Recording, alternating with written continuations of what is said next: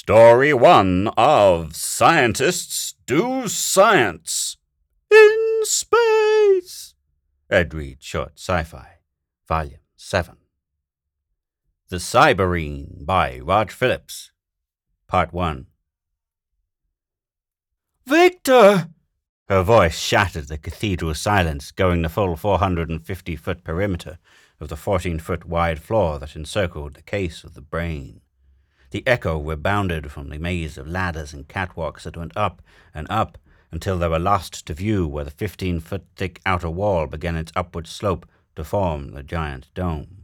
The silence returned, as motionless as the needles on the instrument panels resting on their zero pegs, unactivated, as enduring in essence as the atom-proof concrete dome built to last, as long as the Earth itself. Then a sound answered, a faint sound. Footsteps. Movement appeared through the grillwork of the steel catwalks above. Trousered legs. A hand sliding along a railing of chrome pipe. More rapid steps as the man descended a steep stairwell, sharper as the man reached the marble floor. Dead video camera eyes let his passage go unregistered. Sensitive quartz crystals inside glistening microphone shells vibrated to the sound of his footsteps, his soft breathing, sending feeble currents along wires to dead amplifying circuits. "What is it, Ethel?" Dr. Victor Glassman said to his wife. "Don't you realize it's almost an hour past your lunchtime?" she chided. "Why do you come in here anyway? The brain was completed 6 months ago. It won't run away, and it won't come to life until someone finds the proper chemical for the nerve fluid to make it work. My goodness, $850 million sitting idle in here. Gives me goose flesh. Now you come and eat your lunch, so I can get the dishes out of the way. I'm going to be busy the rest of the afternoon getting ready for the crowd. Or did you forget that your 10 scientists are invited to dinner this evening?" "Of course not, Ethel," he said, putting his arm around her waist. He pulled her around so they were side by side, looking upward into the maze of catwalks, seeing the marble panels of the wall that served as a covering for the huge man-made brain. "You know why I come in here," he said. "I like the feel. The sleeping giant. Not sleeping really, just not born yet. Not living yet. Some day, soon, that will change. The first non-human." "I understand, Victor," Ethel said softly. "It scares me. I know it will be just like a human mind. Same principles of thought, even if it will be housed in so vast a brain. But how much do we know of the capabilities of the human brain? I'm afraid." Dr. Glassman's eyes crinkled good-naturedly. He tightened his arm around her waist. "I'll protect you, Ethel," he said. She looked up at the giant structure that dwarfed them to insignificance. "Against that," she snorted. "What with? A lance and prancing nag of leather and bones like Dr. Quixote of old." She slipped her arm around his shoulders, her expression softening. "But I know what you mean. Only it's—" "And I know what you mean, too. Sometimes even I'm afraid of it. But once we activate it, it will take years for it to build up a self-integrated mind even equal to a child's, and we'll both be long dead before its intelligence starts climbing above that of man. You know I'm hungry." Together, arm in arm, they departed, closing the door, and once again the echoes died away, leaving only the silence and the brain. "How about being quiet for a minute so I won't get these mixed up?" Earl Fry said, a mask of tolerant good nature concealing his irritation. "By the way, what's wrong with PN9? Bottleneck?" Irene Connor clapped a hand over her mouth and spoke from between her fingers. "Go ahead and paw," she mumbled. "I'll keep quiet for 5 minutes." "Okay," Earl said, unaffected by the twinkle in Irene's clear blue eyes, the smooth wave of her blonde hair, the quiet, unscientific curves under her lab apron. He picked the first vial off the tray, read the number on its label, and carefully jotted it down on the lab card. He emptied the vial into the small opening on top of the pump and flicked the toggle switch. With a smooth whir, the pump started. The pressure gauge needle broke from 0 and started upward, finally hovering near the 7-ton per square inch mark. He watched as the fluid he had poured emerged into glass tubing no thicker than a human hair, and under the tons per square inch pressure stretched into fine fluid columns less than half a dozen molecules thick. He repeated the performance with another vial and another pump, and another, until all 10 pumps were working. He went back to the first one. The fluid had reached the slightly enlarged bubble several inches up the thread-like glass tubes.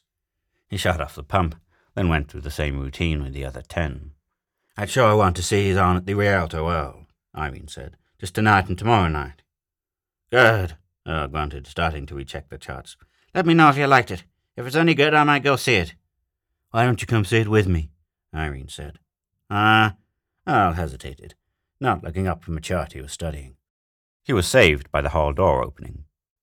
"Hi, Basil," he said, taking in Basil Nelson's expression of mild haste and the empty test tube in his hand. Irene frowned in annoyance. Basil looked at her with a mixture of apology and hopefulness, then turned to Earl. I came in to borrow some base formula," he said. "Just need a few cc's and didn't want to take the time to get a full gallon from the storeroom." "Help yourself," Earl said. He grinned sideways at Irene. "By the way, Irene is looking for someone to go with her to see some show that's on at the Rialto." "I'll be glad to," Basil said eagerly. "No, thanks," Irene said. "I'm going with my aunt."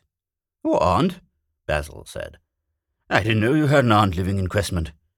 He went to a supply shelf over a wall bench and poured some base formula from a rubber tube dangling from a large bottle. "She just arrived in town," Irene said dryly. "Can I meet her?" Basil said, coming back from the supply shelf. He was facing Irene and half facing Earl. He was in a position so that there was nothing between him and the window across the room. "Sorry," Irene said. "She's leaving town in the morning, I'm sure. Oh, how can you be so clumsy, Basil?" The test tube had dropped from his hand. Small glass fragments and the oily fluid was spattered on the floor and his shoes. He was examining a small cut in the inside of his thumb that was beginning to bleed. "Clumsy?" he said absently. "Oh, no, I didn't drop the test tube. It broke in my hand." "It couldn't have," Irene said accusingly. "You dropped it."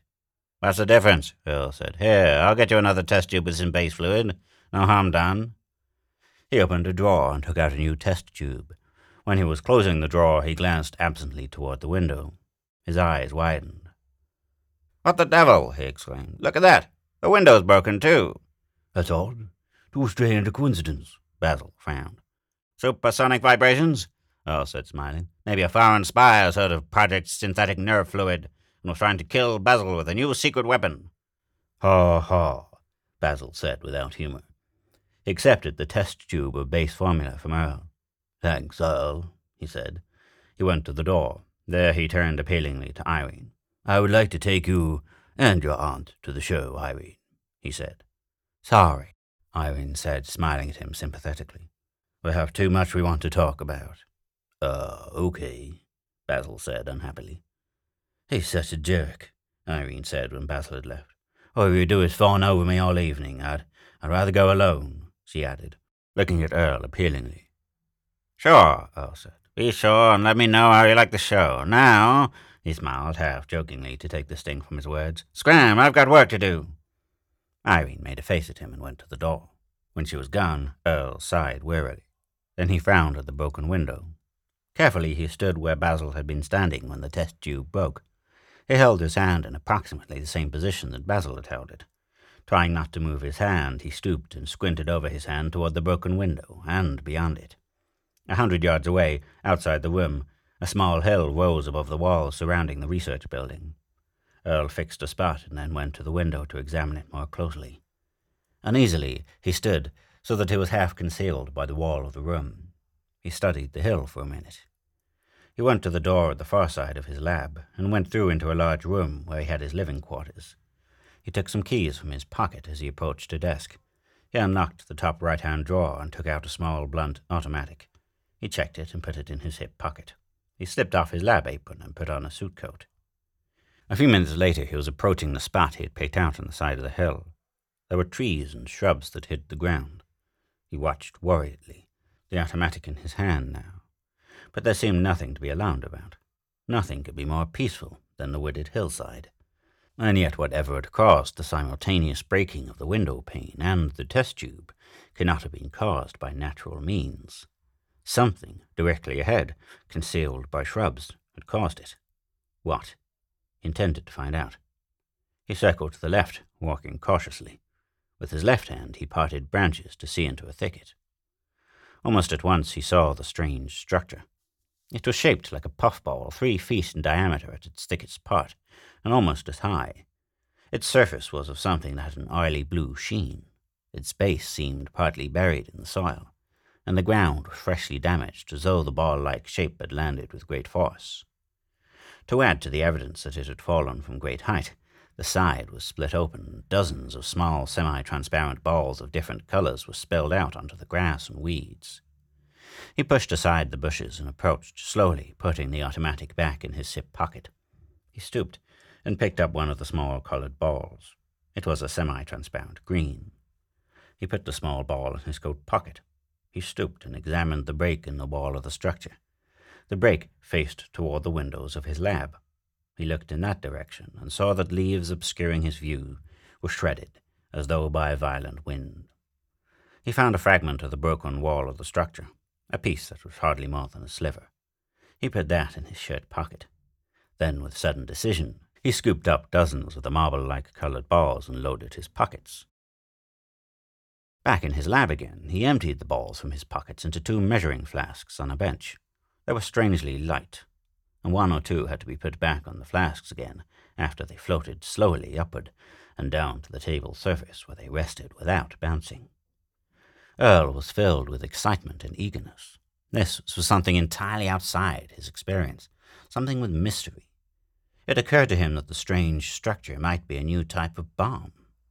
Certainly all the evidence indicated it had dropped from a great height. He dismissed the possible danger with a shrug. He considered the possibility of it being some form of puffball that had sprung up in the shaded woods. It was a remote possibility. He took the small fragment of the shell from his shirt pocket and stepped to the bench where his microscope stood. If it was living substance, it would have cellular structure. Using the low-power objective lens, he examined the fragment. Instead, it was semi-crystalline, similar to a plastic under the low-power lens. A sharp sound behind him made him straighten and whirl around, his hand going toward the gun that was still in his hip pocket. His hand froze on the butt of the gun. He could only stare. On the table where he had placed the 2 measuring flasks with the small colored balls, there were 2 people, a man and a girl. They were perfectly proportioned, and no more than 4 inches high. They seemed unaware of his presence. One of the measuring flasks was tipped over, the sound that had attracted his attention. The colored balls were spilled over the table's surface. The miniature man was trying to catch one of the balls, which seemed to float weightless like a bubble. On the miniature man's face was an expression of worried concern. The miniature girl was sitting down, as though she had half risen from where she had fallen. She, too, was reaching for one of the floating balls. This much Earl saw in that first startled, incredible instant. Then details began to filter into his awareness. The man was green, the girl was blue. They were entirely nude, and the color of their skin was uniform, of the same pastel softness as the colored spheres.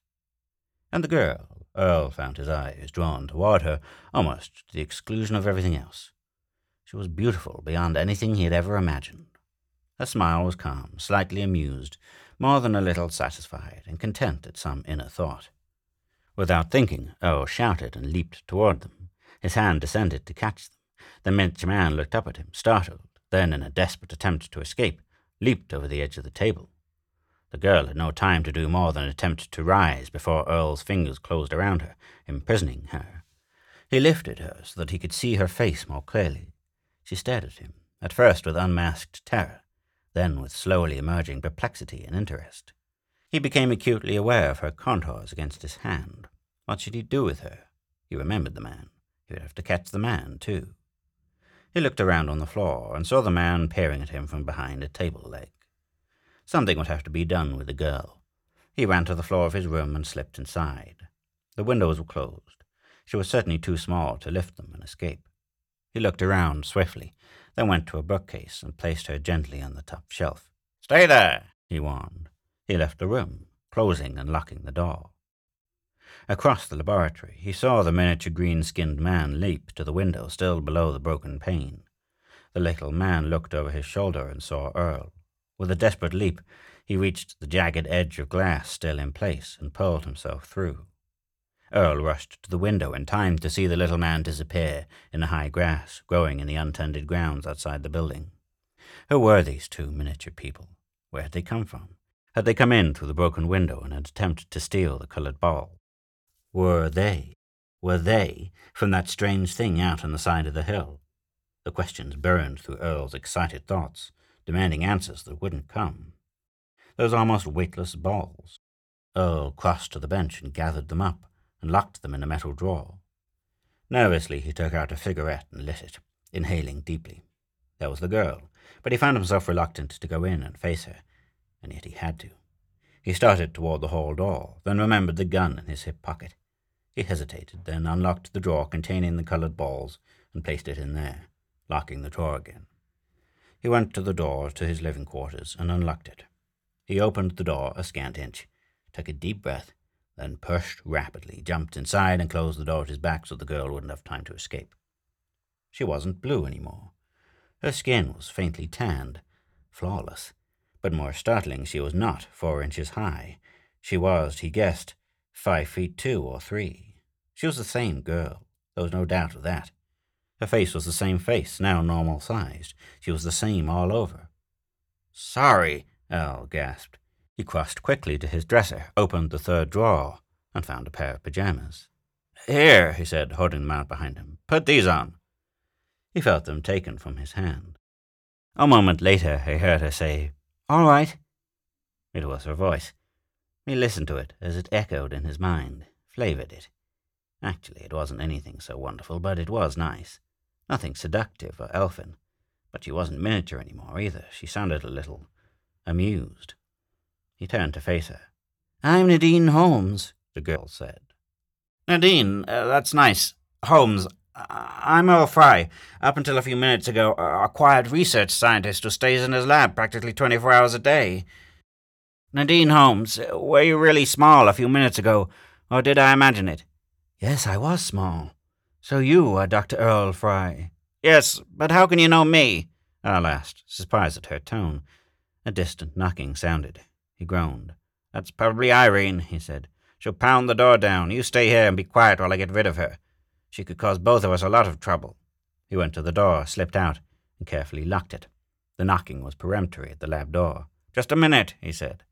He unlocked the door, prepared to tell Irene she was interrupting some important work. It wasn't Irene. "Oh, it's you, Mrs. Glassman. I didn't know.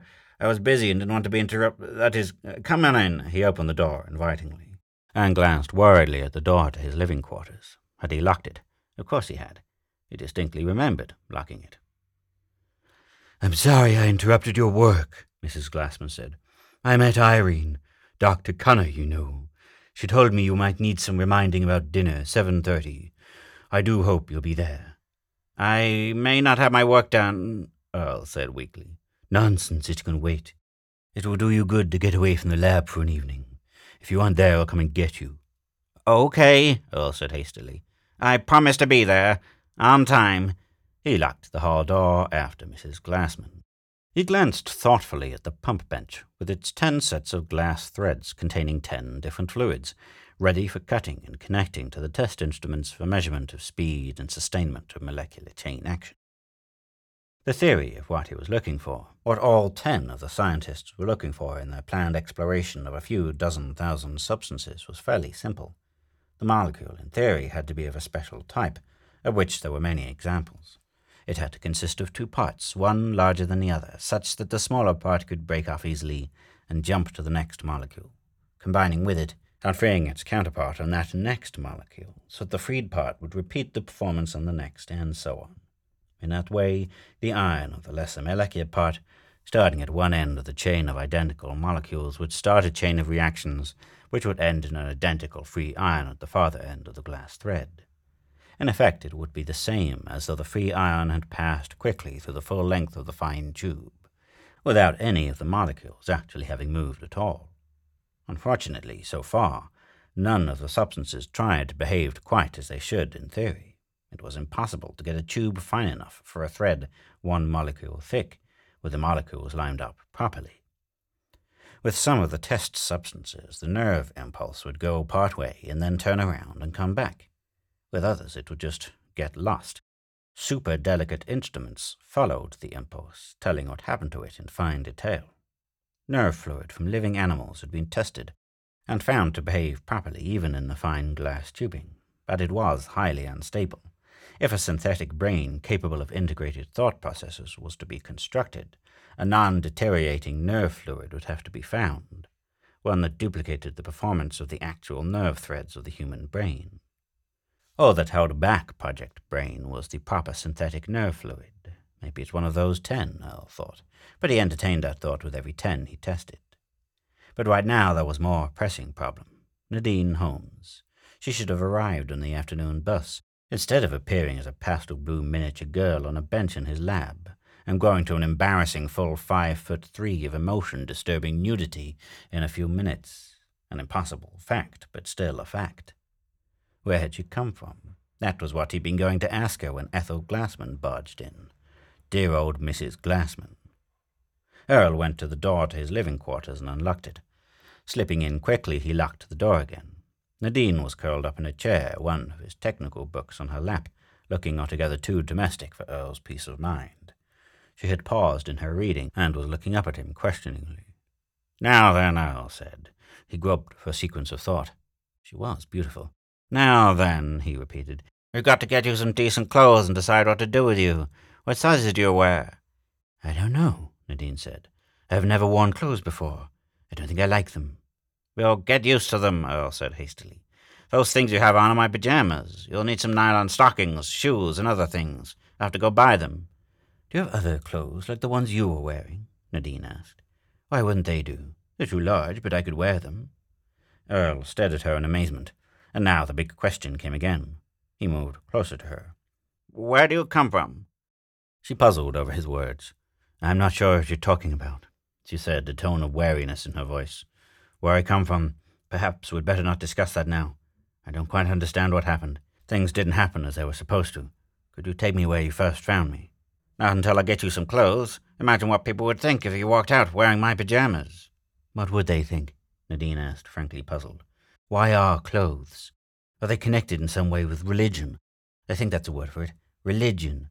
Do clothes bring you good luck? Is that it? You seem so intense about it. Does everyone wear them?" He ignored her question, went out, locking the door. Before he opened the lab door to the hall, he glanced at his watch. An hour ago, nothing had happened. He shook his head, opened the door, and stepped into the hall, almost bumping into Basil Nelson. "Hi, Earl," Basil said. "You look like you were in a hurry." "I am," Earl said. He started past Basil, who fell into step beside him. "I'll go along," Basil said. "That is, if you don't mind.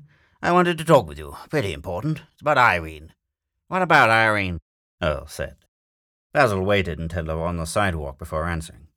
"I guess it's pretty obvious I'm in love with her," he said. "But she seems to have eyes only for you. Mrs. Glassman sort of hinted that you and Irene, well, we're going to get married. I wanted to ask you if you and Irene are—" "Damn Ethel Glassman," Earl said, irritated. "If you're in love with her, why don't you tell her?" "She wouldn't give me the chance to tell her," Basil groaned. "I think she suspects, though," he added darkly. "Fine," Earl said. "And there's no time like the present. Why don't you go back and pop the question right now while you have your nerve up?" Basil sighed. "I'll have to work up to it. Right now, I'd rather tag along with you. Mind?" "No," Earl groaned. "Not at all. A cousin of mine has a birthday coming up. I thought I'd buy her some new clothes. No use you tagging along." "Don't mind at all," Basil said. "We can do some more talking. Maybe we could cook up some scheme to make Irene fall in love with me. But every time I think I'm going great with her, I pull something like dropping that test tube in your lab." "Oh, that," Earl said. He clamped his lips shut. "See you at Glassman's at dinner tonight," Earl said, firmly, an hour later. As Basil still hesitated, he added, "Maybe I can think of something by then. Meanwhile, I've still got work to do." Sure," Basil said. "But I'm afraid it's no use. She's in love with you, Earl." "Nonsense." Earl unlocked the door to his lab and went in with his packages. He stacked them on a lab table and locked the hall door. A quick survey showed the lab as it should be. Earl had been worried. Since Nadine had become a full-sized person, maybe the little green man had, too. Earl crossed to the door to his living quarters and unlocked it.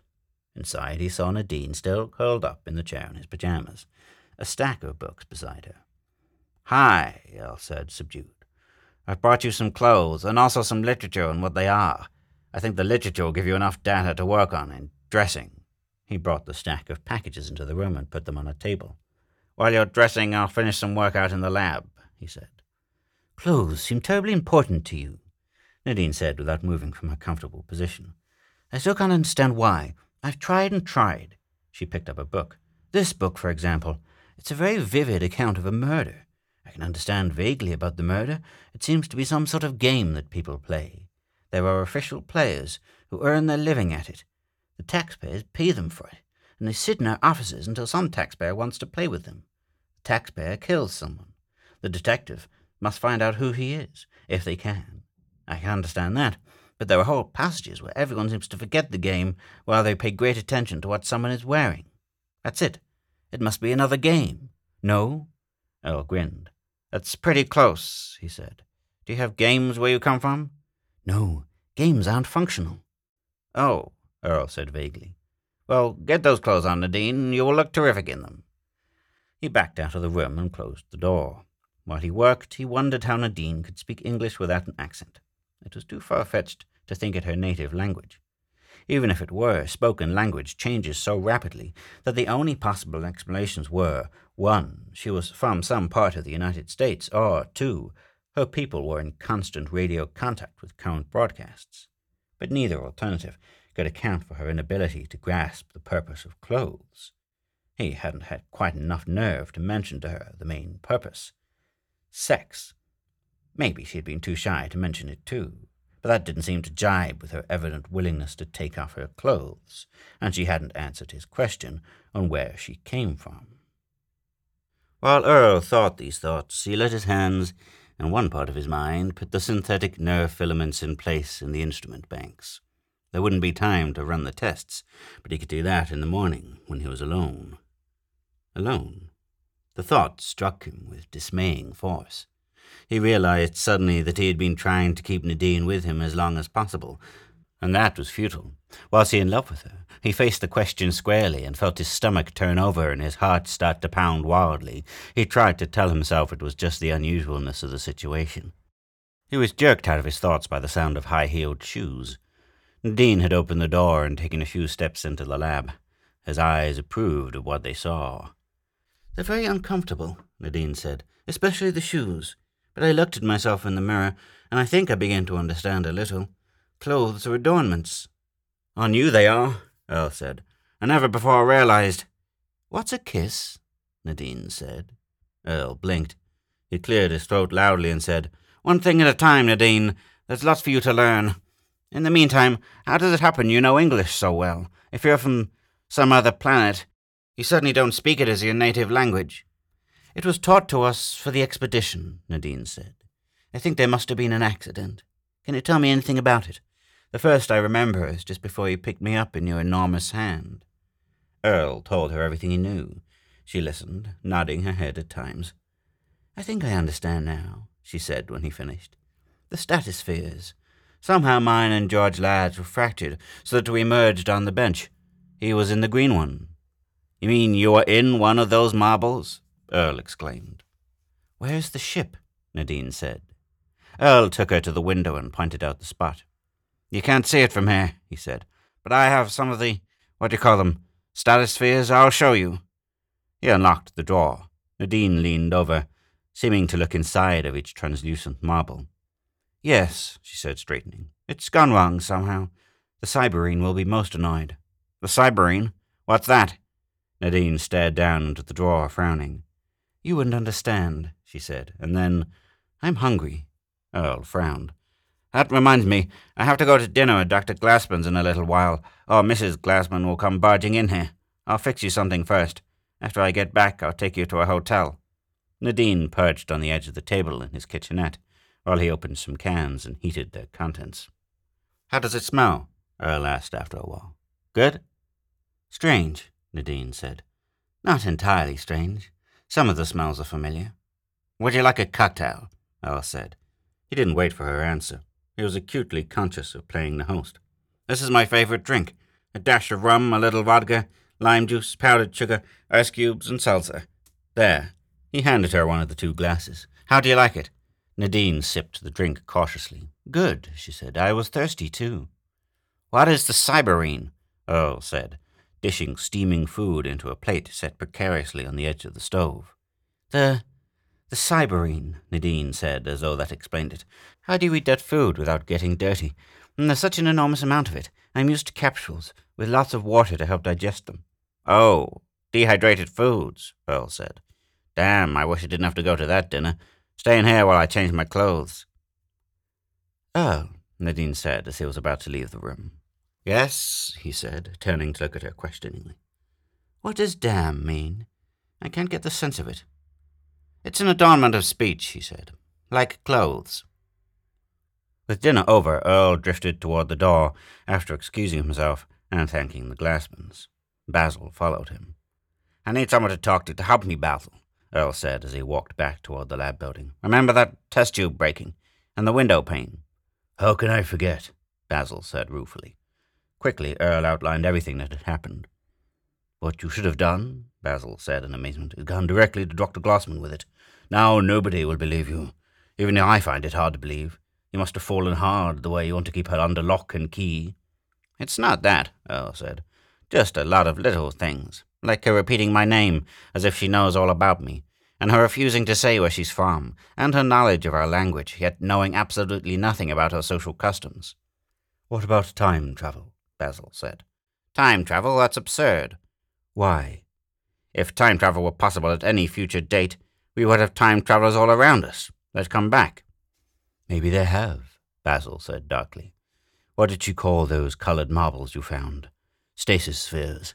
But the main thing right now is that if I were in this George Ladd's shoes— He doesn't wear shoes. Well, I would be trying to rescue Nadine Holmes this very minute. It's dark now.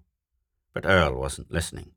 Basil hurried to catch up with him as he walked rapidly, until he reached the lab building, resting against the giant starless bulk of the dome that housed the brain. Be quiet, Earl warned as they stole down the hall toward the door to his lab. They reached the door and stopped. Through the panel came the sound of a male voice, the words indistinguishable, but the tones unmistakably demanding and insistent. Nadine's voice answered, its tones firm. Earl and Basil looked at each other. Neither of those inside was speaking English. The male voice uttered a harsh monosyllable. Nadine screamed. Earl, abandoning caution, tried to open the door. It was locked. He wasted precious seconds getting the key into the lock. Cursing at the delay, he flung the door open and ran toward the two figures struggling near the windows. One was Nadine, her clothes torn, her face a mask of desperate effort to escape. The other, Earl recognized instantly as being George Ladd. He also recognized the suit Ladd was wearing. It was one of his own. Ladd didn't seem to be aware of him until he grabbed him by the shoulder and pulled him around roughly. For a split second, George Ladd was motionless with surprise, and in that split second, Earl lashed out with his fist. The blow sent Ladd stumbling backward until he brought up against a table. Earl leaped toward him. Ladd made no attempt to escape, but fumbled for something in the coat pocket of the suit he was wearing. A glistening object appeared in his hand. Earl swerved, thinking it must be a gun. Then he was sprawling full length on the floor, his muscles refusing to obey his commands. His consciousness was almost entirely dominated by a terrible tingling sensation that seemed to possess every cell of his body from the neck down. He had fallen in such a way that he saw Basil leaping forward. The next instant, Basil was plunging forward, his arms refusing to come up to break his fall. Nadine was running toward the open hall door. She too fell sprawling. George Ladd appeared in Earl's line of vision. He closed the door and locked it from the inside, then picked Nadine up and cradled her limp body over his shoulder. Earl tried to cry out. The tingling in his throat became unbearable. In numb horror and frustrated rage, he watched George Ladd, Nadine over his shoulder, her arms dangling limply. A moment later, he heard a window raised. There were sounds of heavy exertion, a faint thud outside the window, then silence. Earl's eyes fed on Basil's motionless form. For what might have been minutes or hours, the tingling continued. It died away with imperceptible slowness. Finally, he was able to move a little. A minute later, he was able to sit up. His entire body felt as though it had been asleep. Almost immediately, Basil moved. Earl reached out to the nearest table and pulled himself to his feet, fighting to keep his legs from caving. Basil rose to a sitting position, shook his head to clear his senses, looked up at Earl and grinned feebly. He said, his speech thick and clumsy, "No, I believe you. That paralysis gun did it." Earl was startled. "You didn't believe me before?" "Hell no," Basil sighed. "I just thought you were going a long ways to explain what some people would call a sordid affair." His grin became more natural.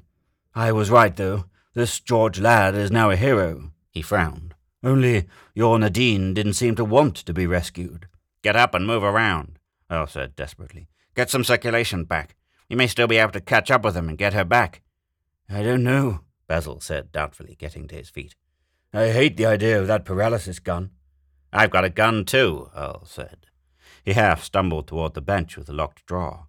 He searched for his keys, remembered he had left them in the hall door. He started for the door, then stopped. The locked drawer was open and damaged. A heavy screwdriver was on the table over it. The drawer was empty. "He got my gun," Earl said. "He got the statospheres too." Basil came to stand beside him and stare broodingly into the empty drawer. "That does it," he mumbled. "Now you don't have anything." "There's that thing out on the hill," Earl said. "Maybe George Ladd had it for that. He hasn't had time to get located in town. We can find him hiding out there. Wait until I get a flashlight." From another drawer he brought out a high-powered flashlight. He went to the open window and crawled out. Basil hesitated, then followed him. Behind them was the building they had just left, light streaming from the open window and from a half-dozen other windows. To their right loomed the dark bulk of the dome that housed the gigantic brain, an obsidian shape in the night that hawked into the heavens, blotting out a hemisphere of stars. Ahead, above the horizon, was a crescent moon that served to silhouette the hill and its horizon of trees. Around them were dark shapes, motionless. Earl kept the flashlight ready, but didn't use it as they stole swiftly forward.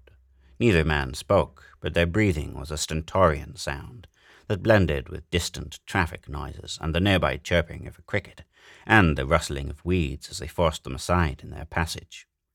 They reached the hill and went forward more slowly, using caution as they remembered the effects of the paralysis gun. Now Earl was remembering the way he had come before, finding landmarks in the darkness.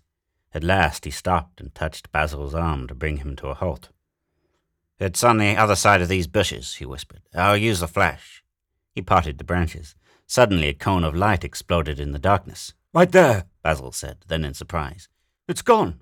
"Naturally," Earl said in some disgust. "It fits the pattern." "What pattern?" Basil asked. Earl was slow in answering. He said, "I don't know, I just felt it. Or maybe I do know. Nadine and that guy Ladd were small and got big in a hurry. What was to keep them from doing the same? That's part of it. The other part is just a feeling. They don't seem to want to advertise to the world that they're here. Maybe the damn thing became invisible or something. With status spheres and small people that get big and paralysis guns. What's so impossible about that ship, or whatever it is, getting big and becoming invisible? I'll bet it's still there."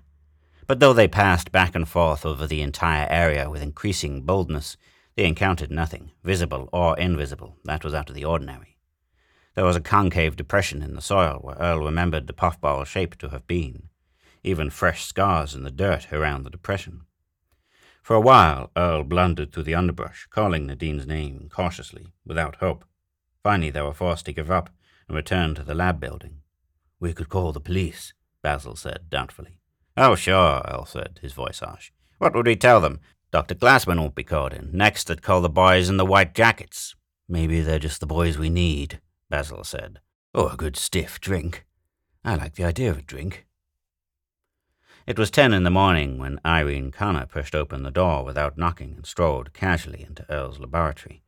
She saw him at the far end of the room, hunched over with his elbows on the windowsill, his back to her. "Hi, Earl," she called cheerfully. "Want to have some mid-morning coffee with me?" "No," Earl said without moving. "You sound tired," Irene said, going over to stand beside him. "Or is it spring fever, more accurately, the summer doldrums?" "Neither," he said, glancing up at her with tired eyes. "I just want to be left alone, I'm thinking." He straightened up with a deep sigh. "Why don't you get Basil to have coffee with you?" "That jerk," Irene said. "He gets in my hair." "Like you get in mine?" Earl said. "That was cruel." "Sorry," Earl relented. "I didn't get much sleep last night. I've got problems. I'd much rather be left alone with him right now. Irene inspected him critically as a man might inspect his automobile. Your eyes are bloodshot, she said. Why not have some coffee with me and tell me your problems? Maybe I can help you. Nobody can help me, least of all you. The phone on the desk in the corner rang. Earl went to answer it. This is Glassman, the phone said. I want a general staff meeting in my office at once. Tell Dr. Connor she must be there, too. Okay, Earl said. He hung up and looked at Irene. Goldface, he exclaimed. General staff meeting. We're to go to his office at once. Maybe this is it, Irene said, suddenly sober. Earl nodded. That was the way it would come. A phone call for general staff meeting. A quiet announcement that one of the scientists had at last found the ideal nerve fluid for the brain. That's all there would be to it. The greatest achievement since, if not including, the atom bomb, and the historic moment would pass without a shot, with perhaps only a tired sigh of relief, a glance of envy at the lucky one who had found it. Well, let's get it over with, Earl said. They went into the hall and walked side by side in silence toward the back of the building where it joined the dome. Basil joined them, for once hardly noticing Irene as he looked questioningly at Earl, who shook his head imperceptibly. They entered Dr. Glassman's office. The director was sitting behind his desk, ignoring them, pretending to be reading some typewritten papers. Earl looked around. They were all there now, he and the other 9 scientists, and Dr. Glassman. Only there was something wrong with the picture. One of them should have been beaming at the others, the light of triumph in his or her eyes. Instead, the other 9 reflected his own puzzled bewilderment. Sit down, Dr. Glassman said, looking up at them. He waited until they were all seated about the room, then cleared his throat importantly, pushing aside the papers he had been reading. He started to say something, then became aware of their expressions. He shook his head. The end isn't in sight yet, but we may be closer than we think. I'll introduce you in a moment to a new addition to our staff, a person who, from the reports I've seen from Washington, seems to be quite a genius in creating new type molecules tailor-made for specific tasks. Our new associate wouldn't be assigned a separate lab. Instead, will serve as a sort of general consultant, observing all your work, and will make suggestions for hastening things up a bit. A murmur of voices and sharp footsteps came from the hall. My wife has been showing our new colleague the brain. I think they're coming now. The door opened. Mrs. Glassman's cheerful face appeared. They're all here now, she said over her shoulder. The door opened farther. Earl and everyone else was staring at the opening, waiting for their first glimpse of the newcomer. Earl half rose to his feet before he stopped himself. Then he slowly sat down, his eyes wide and puzzled. It was Nadine. She wasn't wearing the clothes he had bought for her the day before. Instead, she was dressed in a stylishly cut business suit and low-heeled slippers, a trim hat covering her hair. She had paused just inside the room, a half-smile on her carefully painted lips. Her eyes surveyed each face pleasantly, passing over Earl's as though she had never seen him before. Come up here, my dear, Dr. Glassman said in honeyed tones, and to the others, I want you to meet Dr. Nadine Holmes. Then back to her. What did you think of the brain? Quite an imposing thing, isn't it? Yes, it is, Nadine replied. I felt quite awed by it, sitting there where it would remain for untold centuries, waiting only for the vital fluid that will give it the ability to think. I'm sure it won't be untold centuries before it gets the fluid, Dr. Glassman said, chuckling heartily at his own humor. I'll introduce you to your co-workers, Dr. Holmes. This is Dr. Paul Hardwick. Earl caught Basil's attention and shook his head warningly. He waited then for his turn at being introduced, his heart pounding violently, his pulse racing. And this is Dr. Earl Fry, Dr. Glassman said. How do you do, Dr. Fry? Nadine's hand was smooth and cool as she rested it in his. Her eyes sized him up with impersonal interest, but without a flicker of recognition. And this is Dr. Basil Nelson. Nadine withdrew her hand gently and moved on. And now you may return to your work, Dr. Glassman announced. I know the male members of the staff will be waiting for a visit from our charming new member, but you must be patient. She will get around to all of you in the next few days. Earl was in the hall before Glassman had finished. He wanted to think. Rapid footsteps caught up with him. Now can we have coffee? She asked with humorous petulance. No, Earl said, with more fierceness in his voice than he had intended. It had the effect of a physical blow on Irene. She fell back a step, blinking. Basil caught up with him. "I want to talk with you, Earl," he said. "Basil," Irene cut in, "will you have coffee with me?" "Me?" Basil said in delight. "Sure." He linked his arm in hers. "Let's go." He looked back over his shoulder at Earl. "Thanks, Earl," he said. "I'll see you later." It was 2 hours later. "You sure it's her?" Basil said. "I'm inclined to agree with you. Of course, I saw her only for a second or two. Where do you suppose she picked up those snazzy clothes? I was watching her when she was introduced to you. Boy, is she some actress." "I'm wondering if it was an act," Earl said, frowning. "Of course it was. Had to be if she's the same girl. But she didn't let on she knew you at all." "That's why I wonder if it was an act. There was something strange about her. I can't quite put my finger on it. Oh, yes, I can. She's changed. Today, her whole personality is different. And where does she get papers authentic enough to fool Glassman?" "Why don't you ask her when she comes here?" Basil suggested. Earl shook his head. "I wonder if she could be under some sort of hypnosis. No, wait. It isn't any more absurd than a paralysis gun. If she doesn't stay here tonight, I'm going to follow her and see where she goes. Are you with me?" Basil hesitated. "Depends on when she leaves the building. Irene and I have a sort of date to have dinner at the Red Barn at 6 o'clock. "Go ahead," Earl said, grinning. "I'll probably have more success alone anyway. We'd get in each other's way." "Why don't you ask Glassman where she's staying? There's probably some hotel in town." "I'll think about it," Earl said. When Basil left, Earl went to the window and looked toward the hill. Would Nadine go there? Was there some hiding place on the hill where she would go to wait until tomorrow, after her day's work was done? Earl nodded to himself. It had to be. Nothing else fitted into the crazy pattern of events. One thing he was certain of now. In spite of the accident that had broke open the ship when it landed out there, its coming here, or here and now, was no accident. Nor Nadine's apparent familiarity with his name the night before, or her showing up now with credentials that gave her the run of the place in an almost supervisory capacity, and had meant that her interest was in the brain. Hers. And who else? George Ladd, of course. How many more? If each of those status spheres had contained a person, there were dozens more in on it. Then why had Nadine been sent into the open when she was certain to be recognized by him?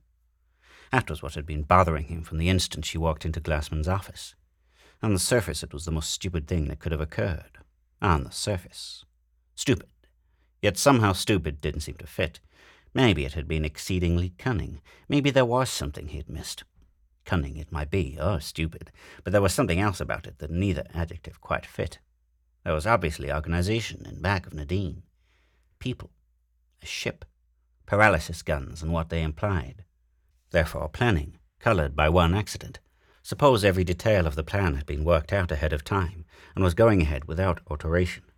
Suppose the original plan had specified that Nadine was to be the front, and the plan was proceeding blindly on the behavior level of instinct in animals who repeat instinctive routines made senseless by changed environment, or the blind function level of a machine that keeps turning out parts when the conveyor belt is stopped until it wrecks itself. It annoyed Earl not to be able to pin his thoughts down, to bring everything into full focus. He went to his kitchenette and fixed a hasty lunch. All afternoon he worked, immersed in the routine of testing chemicals in batches of 10 and making out report sheets on each one. And all afternoon he puzzled over what could be behind Nadine's having shown up.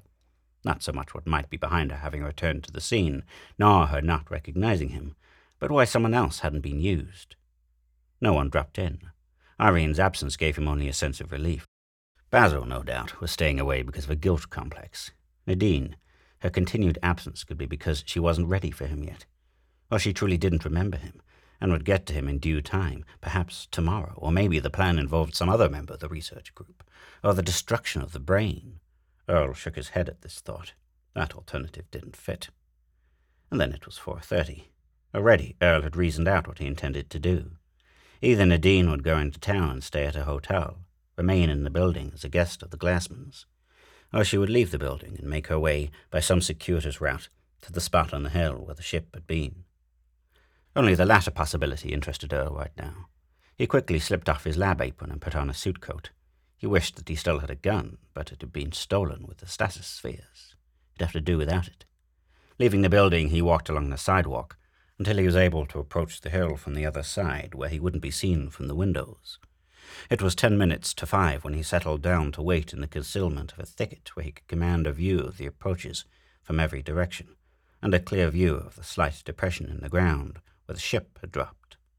There was nothing to do now but wait and stay awake. He was acutely aware, suddenly, of his lack of sleep the night before. A warm breeze rustled the leaves around him. A small hop-toad paused to stare up at him in unblinking fixity. Overhead, in a large maple tree, a host of sparrows paused to hold a brief political convention. And then Nadine was coming up the slope from the side away from the lab. Her chic hat dangled carelessly in her right hand, the warm breeze mussing her hair. A too normal, smart-looking woman's purse was under her arm. The breeze caught her skirt, moulding her graceful legs, her slim body. She was too much the picture of a normal girl idly strolling in a park. A great nostalgia, an almost overwhelming yearning, took possession of Earl. He wanted to rush forward, let her know he was there, waiting for her. Instead, he remained motionless, watching her approach. She seemed to be heading straight for him. For an instant he thought she must have seen him, but her expression held no excitement or anything but half-dreamy enjoyment of her surroundings. Scarcely 15 feet away, she came to a stop and turned to face toward the concave depression in the ground, another 50 feet beyond her.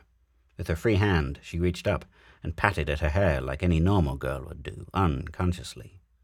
Abruptly, Earl became aware of something just beyond her. It wasn't tangible, a shimmering in the air, a slight but definite refractive quality that had not been there the moment before. Nadine had seen it too. She walked forward a few steps. "This is it," Earl thought to himself. He crouched to run after her. She took another step. She vanished, not abruptly, but as one might vanish into a bright silver but otherwise transparent fog. In that instant, Earl moved, hurtling forward, so that when she disappeared, he was a step behind her. Instantly, the peaceful wooded scene vanished. His feet were on a smooth, hard floor. Ahead of him, he caught a brief glimpse of walls, of people without clothes. Then he was falling over Nadine and trying to keep from falling on her. His arms were around her. Somehow he twisted so that when he landed, she was on top, unhurt. There was a shunned eternity when her eyes were looking into his, recognition and gladness unmasked. Hope and pleading sending him some secret message, some unspoken word trembling on her lips. But Earl had seen George Ladd even as he fell, and the never-forgotten instincts developed in him during World War III were in motion, making him continue his role, so that in the next instant he was on his feet, Nadine behind him. Ladd hadn't expected this and was caught by surprise. Earl took advantage of that brief uncertainty, stepping in and bringing a short, chopping right against Ladd's jaw. Before George Ladd reached the floor, Earl was running in great strides, his eyes darting ahead in search of a place to escape. "Wait!" Nadine called, but he didn't pause. He couldn't trust her. George Ladd had been armed with his paralysis gun.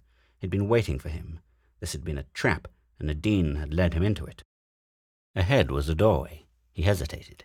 Should he continue on down the corridor or take the doorway? He decided on the latter. It opened into a room, unoccupied at the moment.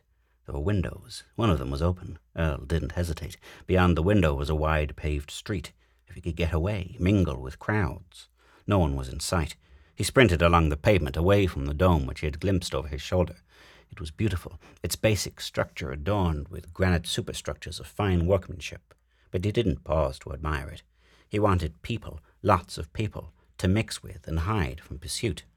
For 100 yards the street went through parkways. Then ahead were buildings. He reached them, racing along a canyon formed by windowless walls of buildings. He rounded a corner. The street was still deserted. He ran on, turning corners when he came to them, but always heading in one general direction, so as not to circle back toward the dome.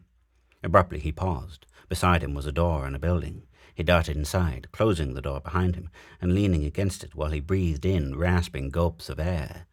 Ahead of him was a corridor and more doors. After a brief rest, he sprinted down the hallway. If he could find a vacant room, a place to hide until he could map out some plan. He listened at the first door. There was no sound. He tried the knob. The door opened silently under his touch. He stepped in. The room was unoccupied. Its far wall was of glass. He glanced through it. He was looking out over an enormous workshop of some kind. Row upon row of small vats were there, and people. He was seeing his first people of this world he had plunged into. They wore no clothes. They seemed to be tending the vats, walking along the aisles, pausing here and there at a vat to touch banks of controls and watch what was in each vat. From the hall Earl had just left came loud voices. The words were in a strange language, but the tones carried their own message. His pursuers had caught up with him. In another moment, they would open the door and find him. He looked around for a way to escape. There was a trapdoor in the floor. It undoubtedly led to the huge workshop. Earl lifted the door and saw a ladder. He climbed onto it, letting the trapdoor fall back into place as he descended. He fully expected workers to see him and react to his presence in some way. A worker was less than 10 feet away. The worker didn't pause or seem to notice him. Silently, Earl watched the man's eyes, dull and void of intelligence. They seemed only passive recorders of what there was for him to see. He was touching control knobs in front of a vat. Earl looked into the vat and caught his breath. Floating in the tank was a human embryo. It was alive, its umbilical cord growing from a spongy mass on the floor of the tank. Forgetting his danger, Earl grabbed the man's shoulder. "What is this?" he demanded. "Human babies growing in tanks?" The worker waited unresisting until Earl released his grip, then continued on his routine way. He was in every respect a robot, doing his specialized job, his mind a complete blank to anything else. A zombie. Earl looked out over the vast baby factory and realized with numb horror that all the hundreds of people working here were the same, walking dead, their minds capable of only one thing, doing this specialized task. And the human embryos in the tanks, would they become walking zombies? Over his head came the sound of the trapdoor opening. Earl didn't take time to look up. He ran. Down an aisle between rows of unborn humans tended by undead zombies, up another ladder into another observation room, ignoring shouts that caught up with him, out another door, down another hall, through another door and into a street again. Miles of streets and then something recognizable, a factory with belching smokestacks. He plunged toward it recklessly, desperately hoping to find intelligent men, men with minds, men able to help him hide. He found himself inside a huge plant where giant ladles were pouring molten metal into molds. There were men running the machines that controlled the pouring. They wore thick, asbestos-like suits. As Earl ran toward them, he saw one of them slip and fall so that his arm went into the stream of molten metal. The man didn't cry out, nor jerk away. Splattering metal cascaded on the others. There was the stench of burned flesh. His mind numb with the shock of what he was seeing. Earl stood rooted, watching the others continue their work with expressionless faces, blank eyes, mindless creatures controlled like inanimate robots. "Earl!" He turned in the direction of the voice. He saw Nadine beckoning for him to come to her. He started toward her, then stopped. She was different from these. Or was she? No, she wasn't any different. She, too, was an automaton. She was beckoning him to walk into another trap. He turned to run the other way. But in that moment of indecision, he had been surrounded by men like George Ladd carrying the little paralysis guns, and they were automatons, too. He turned, searching for a way of escape, the smell of molten metal and cooked flesh strung in his nostrils, and then he felt the sting of the paralysis gun and was falling forward. A sharp pain entered the base of his skull. He lost consciousness then, with the monstrous horror of what was around him, searing into his soul. To be continued.